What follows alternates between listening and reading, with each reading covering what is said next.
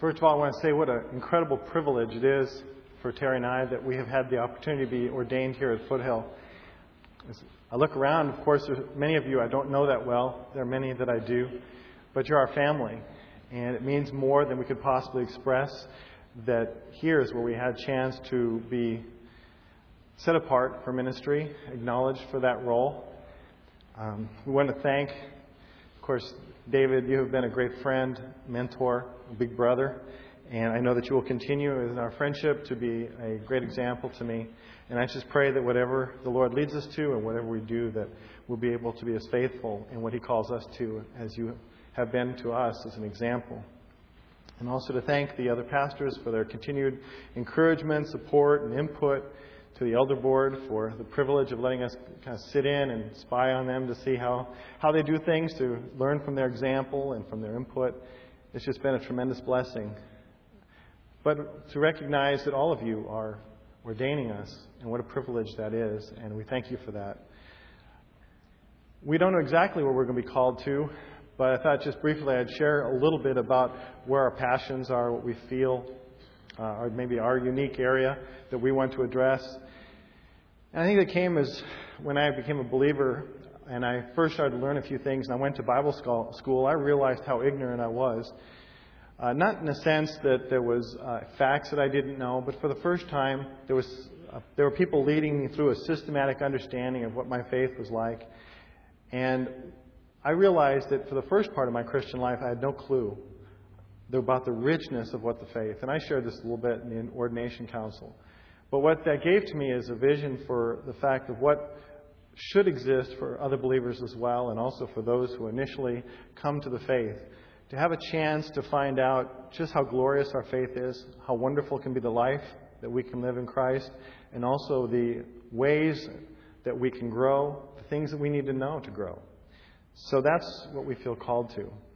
I think it's also important to say, as having just graduated from graduate school, it would be easy for that to go to my head, but I remember two key factors. One, when I was in high school, I had turned laziness into an art form. I would have been voted least likely to succeed, but they didn't even think I'd graduate and get to that place. So the fact that I went to graduate school and successfully completed it is a testimony not to myself, but to the Lord and for the way He changed me. And before I came to the Lord, I took one college class, and one of the requirements, and the first one they listed on the syllabus, was that I would have to give an oral report. There was a staggering 12 people in the class, and I looked at that requirement and I said, not over my dead body.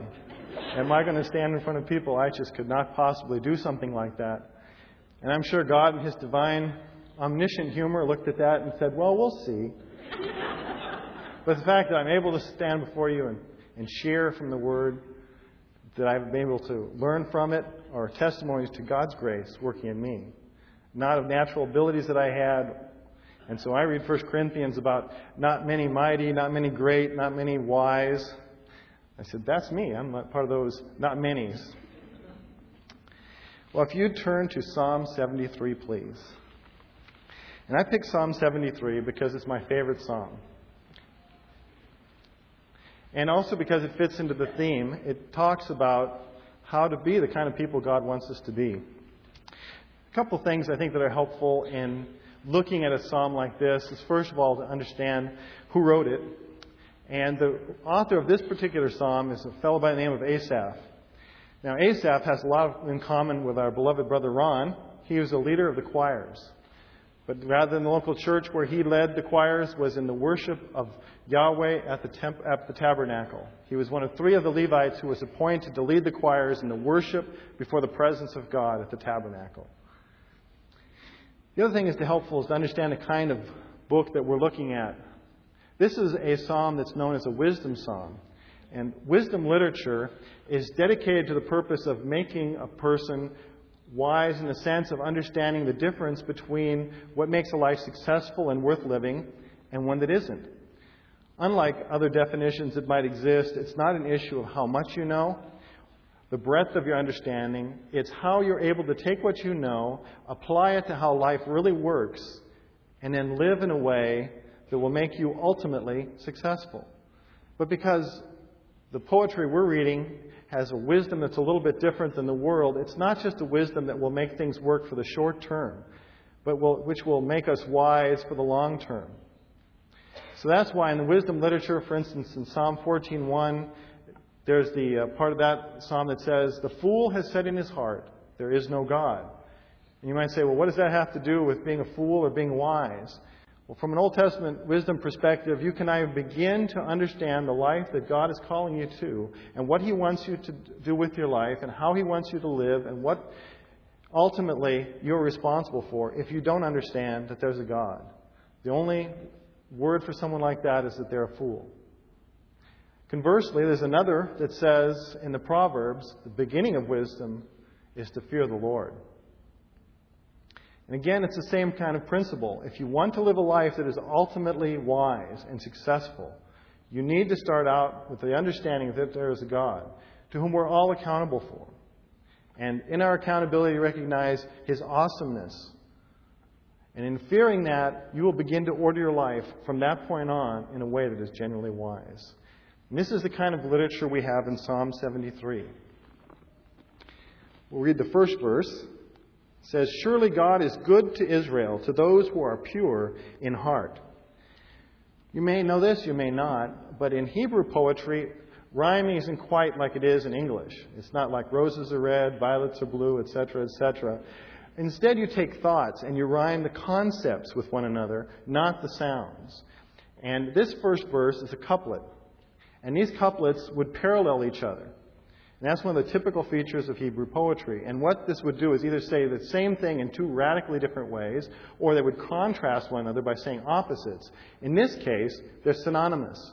The two expressions mean exactly the same thing. So Israel is the same as those who are pure in heart. And the reason why that's important is to understand that this verse sets the tone and the lesson for the entire psalm. In a sense, before he gets into his own autobiographical story about his experience, what he learned about wisdom, he begins this by saying, God is good. To whom is God good? First of all, He's good to Israel, God's covenant people. But he adds that He is good to those who are pure in heart. And the word means to be clean, be free of any kind of moral filth. And the synonymous aspect of this plays back into the covenant that God had made with His people. God had said that if you follow what I tell you to do and you're obedient to all the laws I give to you, I will bless you with all the things in this world that there are to be blessed with. On the contrary, if you disobey me and all the laws that I have given you, the consequences will be that I will curse you and bring difficulties and hardship upon you such as you could not possibly imagine.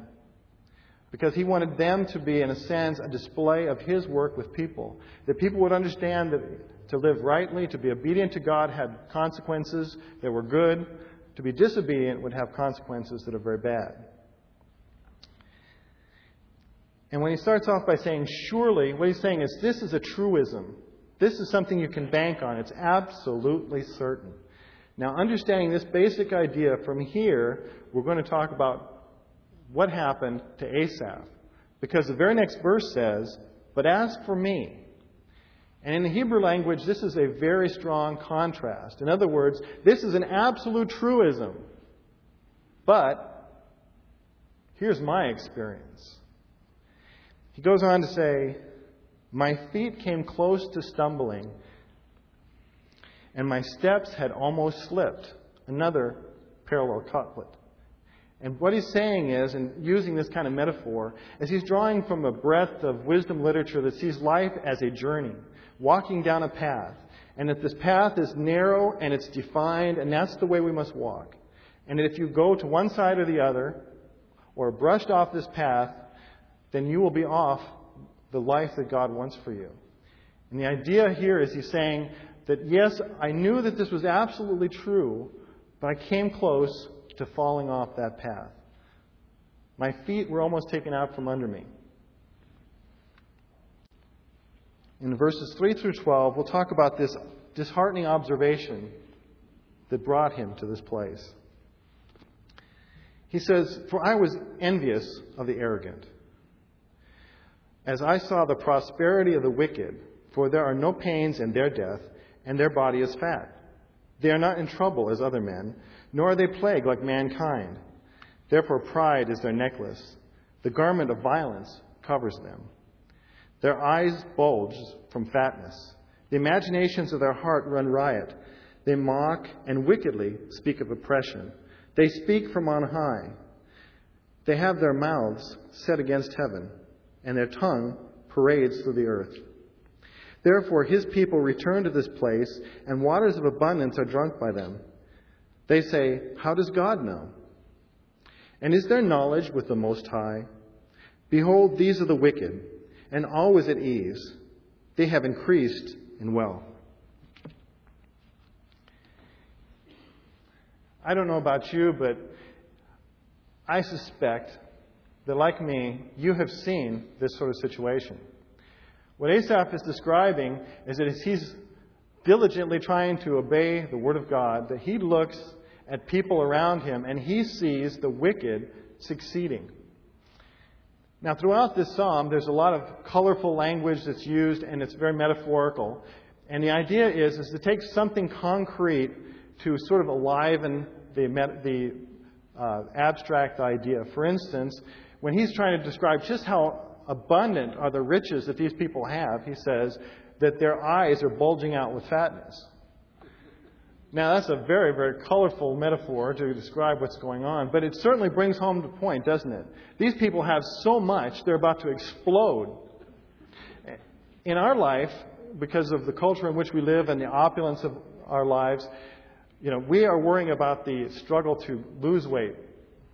In ancient cultures, because they never seemed to be too far away from the next famine, only the rich were fat. So for someone to be extremely large meant that this was a person who has profound resources at their disposal. And not only are these people gaining in their prosperity, on top of that, they're arrogant about it. This idea of their speaking up to heaven and their tongue parading around the earth is this idea that they're just boastful and they're dominating people with the way that they speak to them. So they're successful, they're arrogant, they oppress people. And this isn't lining up with what Asaph would have expected. But what I respect about this is it's very transparent. If it had been me, I would have said, and that's just wrong. That's just wrong. They shouldn't be. And after all, in that culture, not only was it just this abstract idea, God should really be good to people who are good and He should punish the wicked. This was actually a specific part of the covenant that God had made with them. They had been promised that if they disobeyed, that they would be punished. And yet here we have all these wicked, disobedient people, and yet they're prospering. But it wasn't the academic principle that was at the heart of it. The real issue was Asaph was envious. Here he was, laboring for the Lord, and he was getting nowhere. He didn't have the riches that these wicked people had. He didn't have the advantages that those people had. And it started to affect him. Why is it that they're prospering and I'm not? Why is it, in fact, he will go on to say that my life is more like I'm being punished. He says, surely in vain I have kept my heart pure and washed my hands in innocent. For I have been stricken all day long and chastened every morning.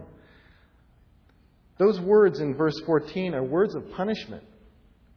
And what he's saying is, God, these people are wicked, and no matter how wicked they are, in fact, the more wicked they become, the more they prosper. But here I am, I'm laboring, I'm even in your service as a Levite. I'm one of the 3 guys that make sure that the people are praising you properly, and I feel like I'm being punished. In verse 13, he makes a specific contrast to verse 1, because verse 1, remember, the principle is that surely God is good to those who have a pure heart. And he says now, surely in vain I have kept my heart pure. He's coming to the conclusion that, you won't get ahead by being pure of heart, by being obedient to the Lord. And the truth of the matter is, if we'll be honest with each other, that's where the rubber will hit the road. We'll begin to wonder, is it really in my best interest to serve the Lord and to always be obedient to what He tells us to do? Because the truth of the matter is, the wicked will prosper. And after a while, when you see those things, it can begin to tempt you, just like it did to Asaph, that maybe following the Lord with all my heart is not the best idea. Maybe, in the end, I will be the poorer for it. A friend of mine I used to work with, and I won't mention a company because this kind of thing happens everywhere, but this person was told specifically to disobey a federal law. And when they refused, they can't really fire you for not breaking the law. So instead, they just took note of it, and very shortly she was demoted. And they put somebody in her place that would break the law. And there's no happy ending to the story. It wasn't that the company all of a sudden turned around and repented and said, oh my goodness, we shouldn't have done that. And what were we thinking? You're just acting righteously. That was the end of her career with that company. And we all will face in different ways and in different circumstances the same exact temptation.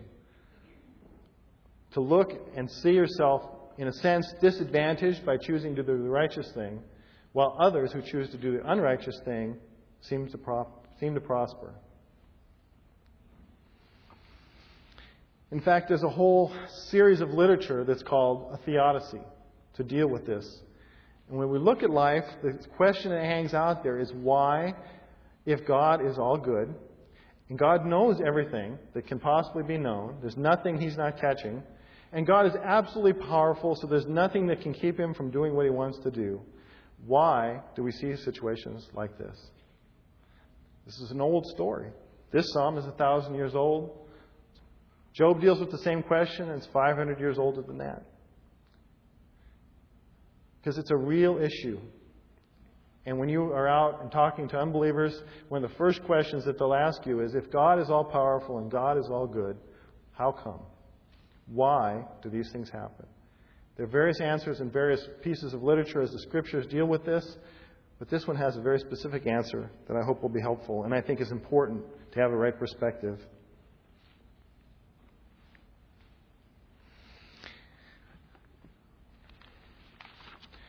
I think it's kind of interesting, too, to look at this first part of this psalm to realize that what he's looking at, because in these verses we have over a dozen examples of him using a third personal pronoun, meaning they do this, they do that, they have this, they have that. So his eyes and his attention is very much focused on the advantages that these people are gaining. But fortunately for Asaph, he was going to be exposed to the big picture. Starting in verse 15, he says, if I had said thus, or rather, if I had said I will speak thus, behold, I would have betrayed the generation of your children. When I pondered to understand this, it was troublesome in my sight. Basically, what he's saying at this juncture is, he couldn't feel free to bring himself to stand before the people of God and say, it isn't worth it. To share what he was thinking. Though he was struggling profoundly to the place, he said, I'm almost being swept away from obeying the Lord and having that sort of lifestyle. I couldn't say it because I knew it would be betraying your people.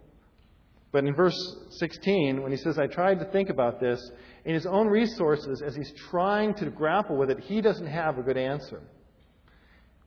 He has no good explanation for why these righteous people, like himself, are not prospering, while the wicked seem to prosper more and more all the time. Then we move on in verse 17. He says, until I came into the sanctuary of God, then I perceived their end. Surely you set them in slippery places. You cast them down to destruction. How they are destroyed in a moment. They are utterly swept away by sudden terrors. Like a dream when one awakes, O Lord, when aroused, you will despise their form. Apparently, as he was wrestling with this, he went in his service to the temple and began to the tabernacle and began to meditate upon the reality of God and the accountability that there is to God and what their God has said and what their God has done in the past. And he came to a realization that he wasn't seeing the whole picture. The fact is that these people were prospering. But that wasn't going to be the whole story. In verse 18, he says, "Surely you have set them in slippery places." What you should catch is now he's once again saying, this is a truism. He was saying, I had almost slipped. I'd almost lost my footing. I'd almost fallen off the path. But now he's saying, the truth is, it's not me who's close to slipping and falling off the path. It's the wicked. They're the ones who are going to fall. He says, you cast them down to destruction. And the word for destruction is the one that's used of what's left when some horrible storm has passed over the area. Total devastation. That's their lot. And then there's this interesting metaphor that he uses. He says, like a dream when one awakes. O Lord, when aroused, you will despise their form. And the idea is, we've all had dreams, and as you're waking up, the images you have, those phantoms of your mind, disappear in a moment. And what he's saying is, there's going to be a time when the God who is quiet and doesn't make himself overtly known in space and time will all of a sudden change. And he will arouse himself, and he will act. And when he acts, the seeming prosperity of those who are wicked will disappear like a phantom dream and will be gone. And then reality will set in. Then he goes on and describes a little bit more about his situation. He says, when my heart was embittered and I was pierced within. These are highly emotive terms. And I think what he wants us to do is enter into the pain that he has. If you've never been disadvantaged for doing the right thing, and you've never seen people prosper who are doing the wrong thing, maybe you don't understand. But he was hurt deeply inside. But he's saying, when that was true about me, I was senseless and ignorant. I was like a beast before you. The word senseless basically means dull-witted. Someone who just doesn't get it. And to be ignorant means you just don't know anything about the subject that you're talking about. But what I like is this idea of a beast. And what this made me think of is when I used to drive to school, we'd go down through Brea Canyon, and there's always this one section where we pass this old ranch. I don't know what it's called. And there would always be a few cattle that were by the side of the road, and they'd watch as the cars were going by. And I thought, well, what does it really mean to perceive like a beast? And I was thinking, well, I wonder what the cows think as we're driving by. Do they think, wow, I like that car? You know, those humans, they're pretty clever. We never thought about doing something like this. We could get over those hills so much faster if we had one of those. I think what it is we don't have opposable thumbs, or else we would have been able to do something like that ourselves. I wonder what kind of gas mileage he gets on that thing. The truth of the matter is, they're aware of the object going by, and that's about it. They just do not comprehend what's in front of them. Now, for an animal, that's okay. But what Asaph is saying is, I was just like that, but about spiritual things. Things were going by my eyes, and I had no clue. I was dumb as a beast and could not comprehend the big picture. All I could see was right before me, like the cud that the animals would chew. I was clueless. And I think that we need to see that just like he did, we can be tempted to be in the same way, to be absolutely clueless. And frankly, to think of this, and if this has been recorded by the inspiration of God's Spirit for all of us to read, this is not the greatest compliment that you could possibly pay a human being. That you basically have the perception of a cow when it comes to spiritual things. And that here was a great man who was a leader. This wasn't just your ordinary Jewish person who was being a little bit dense when it came to spiritual things. This was one of the key guys. Someone that David so admired that he made him one of his 3 most significant worship leaders. So if it can happen to him, it definitely can happen to us. From there, though, he tells about how he got this renewed vision for life. In verses 23 and following. Nevertheless, I am continually with you, You have taken hold of my right hand. With your counsel you will guide me, and afterward receive me to glory. What's interesting in some of the verses, and this is my pet peeve about translations, for stylistic purposes, they will take exactly the same phrase and translate it differently. And so sometimes the exact same phrase is used not because they're not very creative in the way they express themselves, but because they want you to key in to a very central principle that's being repeated. When it says, I am continually with you, in 23, and when he says in verse 25, besides you, I desire nothing, those are exactly the same things. What he's talking about is the fact that while he was oblivious to what was going around him, God was with him. Not just with him in the sense that God was in the area, but that God was with him in the sense of a relationship. That he was close to God. And God was close to him even when he was totally oblivious to that. He says, you have taken hold of my right hand. And the idea is that God is not only with him, but he takes him by the hand and will be with him and care for him. He says, with your counsel, you will guide me. The God of the universe, their God, was taking him by the hand, would guide him and give him the knowledge of what is really true. And afterwards, receive me to glory. Now, because we have read the New Testament, we might read a little bit more into there than maybe what Asaph meant. Now, when we read the New Testament about going to glory, it's very clearly what we're talking about is our eternal reward, and we have a lot of specific thoughts about what that means. The likelihood is that what Asaph is talking about is a little less defined, but is in specific contrast to what he had thought before. He saw himself as impoverished. But he's looking forward to the time that he will go to glory in the sense that he will be enriched. Ultimately, the wicked, they're going to go into ruin. But not for him. Because his God is leading him by the hand throughout his life and will ensure that he will deliver him to a place of glory and exaltation and eternal wealth. And we know from our theology all that means, but the idea inherent in this psalm is, I am not the one who's impoverished. I'm the one who's rich. And the time is coming when I will get my inheritance. Verse 25 and 26 are my two favorite verses in all of Scripture.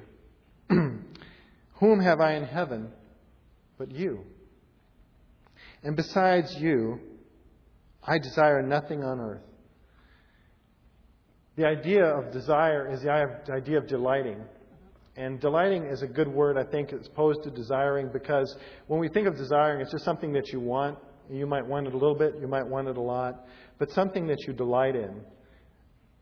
You delight in your wife, you delight in your children. You delight in those things that are the most wonderful things of your soul. And he's saying, when I'm thinking about the reality that I'm in your presence, there is nothing to delight in this world. Nothing in comparison with you has any real meaning or intrinsic value compared with being with you. It says, my heart, my flesh and my heart may fail. Remember earlier as he's talking about the evil, there is no pain in their death. Their deaths are easy, and it seems like the righteous, when they die, they suffer and it's miserable. But he's saying, my flesh and my heart may fail. But God himself is the strength of my heart and my portion forever. Now this is where it's important to know that he's a Levite. You know, that when the tribes were allotted their portions, all the tribes got their land, their real estate, but the Levites, they got the Lord. The Lord was their portion. So for him, this is a very meaningful idea, and one that's repeated frequently in the Old Testament, that my inheritance is not this land or some kind of wealth, but my inheritance is God himself. Forever. Though the wicked will come to eternal destruction and ruin, I will have the greatest riches forever. In a sense, I think that as he starts this pilgrimage, he is discouraged about what God is not doing for him. And now he's come to the place where he realizes what God can be for him. In verse 27, "For behold, those who are far from you will perish. You have destroyed all those who are unfaithful to you. But as for me," there's another one of those contrasts. "But as for me, the nearness of God is my good. I have made the Lord God my refuge, that I may tell of all your works." What's interesting is he got to a place of despair where he couldn't share his heart. He didn't believe anymore. He wasn't sure that it really proved that the things that he had embraced were really true, and he had to keep it to himself because he couldn't share. When he gets to the end of this story, he's saying, "I can't contain myself anymore, but not because I don't want people to know the doubts that I have, but I'm overflowing with the excitement and enthusiasm of the reality that these things are true. Truly, God is good to Israel and to those who are pure in heart."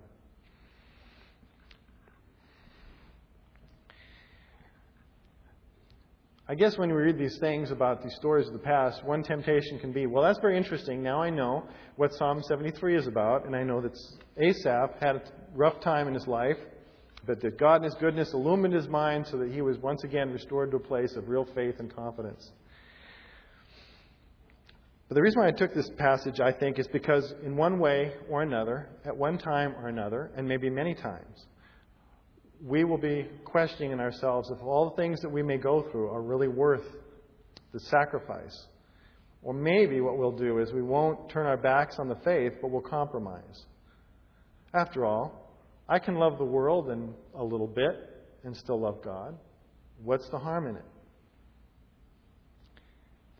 But I think what the psalm does is it gives us, why I titled it, is a matter of perspective, is if we exclude the true, eternal truths and the realities of God, then the life we're called to will never make sense. We'll always see it in a skewed way. There's a specific filmmaker who's made at least 2 movies with the intent purpose of showing that we live in a purposeless universe. To show that the evil do prosper. That everything is random. So yes, maybe some evil people get punished, but it's not necessarily so. And maybe being a good person might benefit some, but not necessarily. That it makes no difference. And that kind of practical atheism can infect us unless we continually reinforce our understanding that God is real. The resolution of the psalm is that the wicked always do come to ruin and that God is good to those who are pure in heart, but not right away. You have to put it in its bigger picture. You have to read the end of the book. Like any other story, for a while, the wicked are allowed to have some success. But the end of the story is what defines the story. That eventually God will deal with the wicked. And that He will make it worth our while for the sacrifices that we make. But you might ask, well, where's our sanctuary? Last I checked, there's no tabernacle around where we can go see the manifest presence of God. And in a sense, we come here to worship, and this is our sanctuary. As the body of Christ comes, He is in all of us. But what is it that we're looking for? What is it that will make the difference? In Hebrews chapter 11 is a very interesting expression of what is necessary for us to succeed. In that, he says in verse 6, "But without faith, it is impossible to please God." Now, that's a very powerful statement. When God says that something is absolutely impossible, and He makes a large categorical statement, those are ones that you really need to pay attention to. What He's saying is, why is it impossible? It's because those who come to God must believe that He is, and that He is the rewarder of those who diligently seek Him. And after that, he goes on a litany of describing all these great saints of the past who did just that. They went through very difficult situations that would have that could have tried their souls and crushed them and left them disobedient. But they believed that God was real. And not just that He was real, but that eventually He would reward those who were His. I think it's important because sometimes I know that when I was kind of growing up in the faith, I had this impression that what God was calling us to is eternal altruism on His behalf. Meaning that God was expecting from us to turn aside our lives, and when He said, "You lose your life for me," that meant you turn it over, and what I will guarantee you in exchange is misery. But it'll please me, and that's what your lot in life is, and at least you won't go to hell. But that's a very distorted picture, because the desire for pleasure and fulfillment and for meaning, those are all things God put in our hearts. The devil didn't put them there, and the world didn't put them there. Our problem tends to be is we look for the wrong thing and try to find satisfaction in things that won't satisfy. The reward is that we will be with God Himself. And one of the things that sometimes it's just overwhelming to me to realize that there is a time when God will call us into His presence and He will look at us and welcome us. And that's a powerful image. Can you imagine the God of heaven will look at you with love, with acceptance, welcoming you home, as it were, to be with Him forever. And all that He is and all that He has will flow out to you as a reward because you believed and you were obedient. Now, because of our understanding of grace, sometimes we have a little problem with this idea of obedience, that that's an important thing.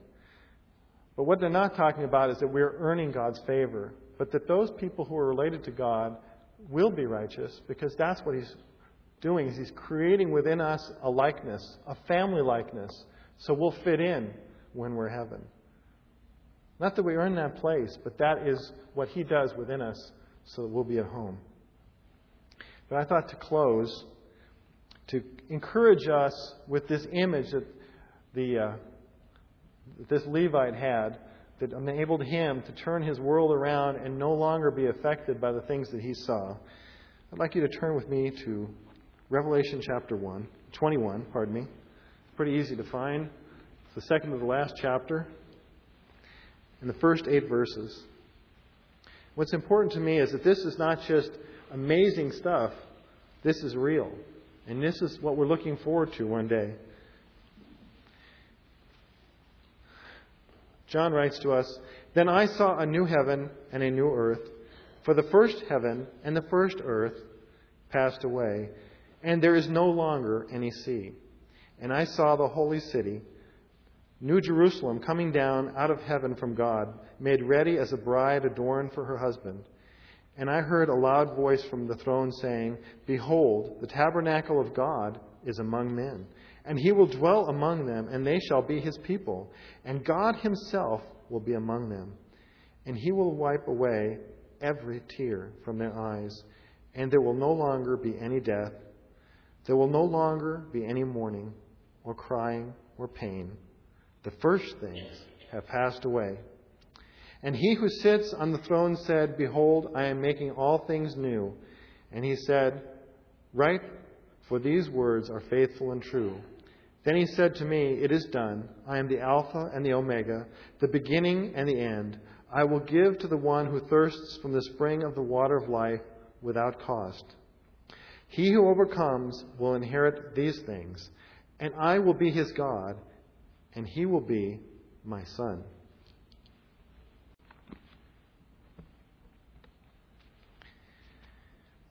There are some things that Scriptures repeat over and over and over and over and over again. As an exercise sometime as you read the New Testament, note how many times our eternal reward is mentioned as the motivation for holy living.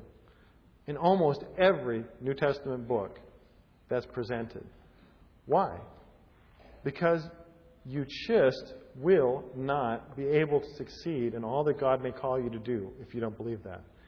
You ever thought of what the disciples went through? Shortly after they were filled with the Holy Spirit at Pentecost, they were called to answer to the Jewish authorities for what they were doing, preaching about this heretic Jesus that had risen from the dead. And they commanded them not to say a word about it. And then they refused. So what did the authorities do? They beat them. And when they left, the disciples were praising God for the privilege of being beaten. Now, I'm sure the Jewish authorities were thinking, how do you deal with people like this? I thought beating was a pretty good way to dissuade them, but they seemed to like it.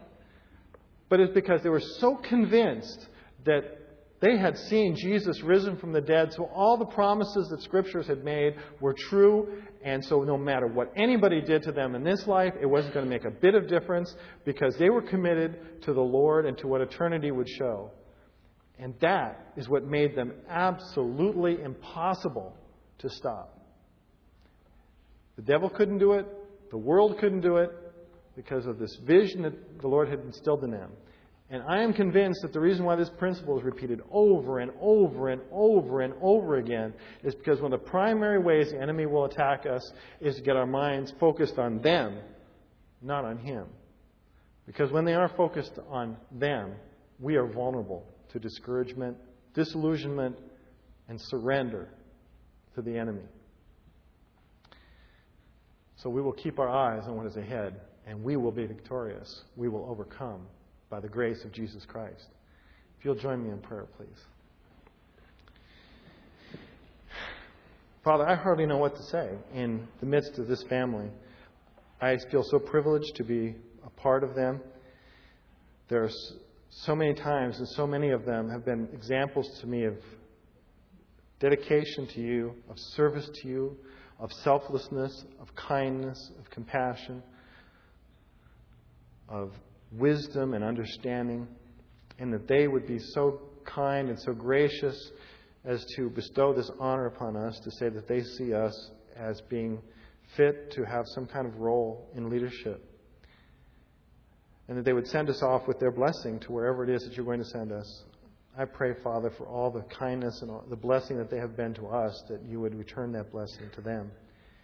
But I pray for us all, Father, that You would give us an eternal perspective, that we would live lives in anticipation, anxious anticipation of heaven, that we would be every day waking up and saying, maybe today, Lord, You will break into history, and we will have the privilege of seeing Your wonderful face. And then face the day knowing that whatever You do bring our way can in no way diminish the wonder of what You have in store for us. I think of the words that You inspired Paul to write. For I consider that the sufferings of this present time are not worthy to be compared with the glory which shall be revealed in us. That doesn't mean the times aren't difficult, or the things that You ask us to go through cannot be heart-wrenching. But it just says how much more glorious will be the eternity to which You call us. And we thank You for this, and thank You that it was not something we earned, but is a love gift that You have bought for us through our Lord Jesus Christ. And it's in His name we pray. Amen.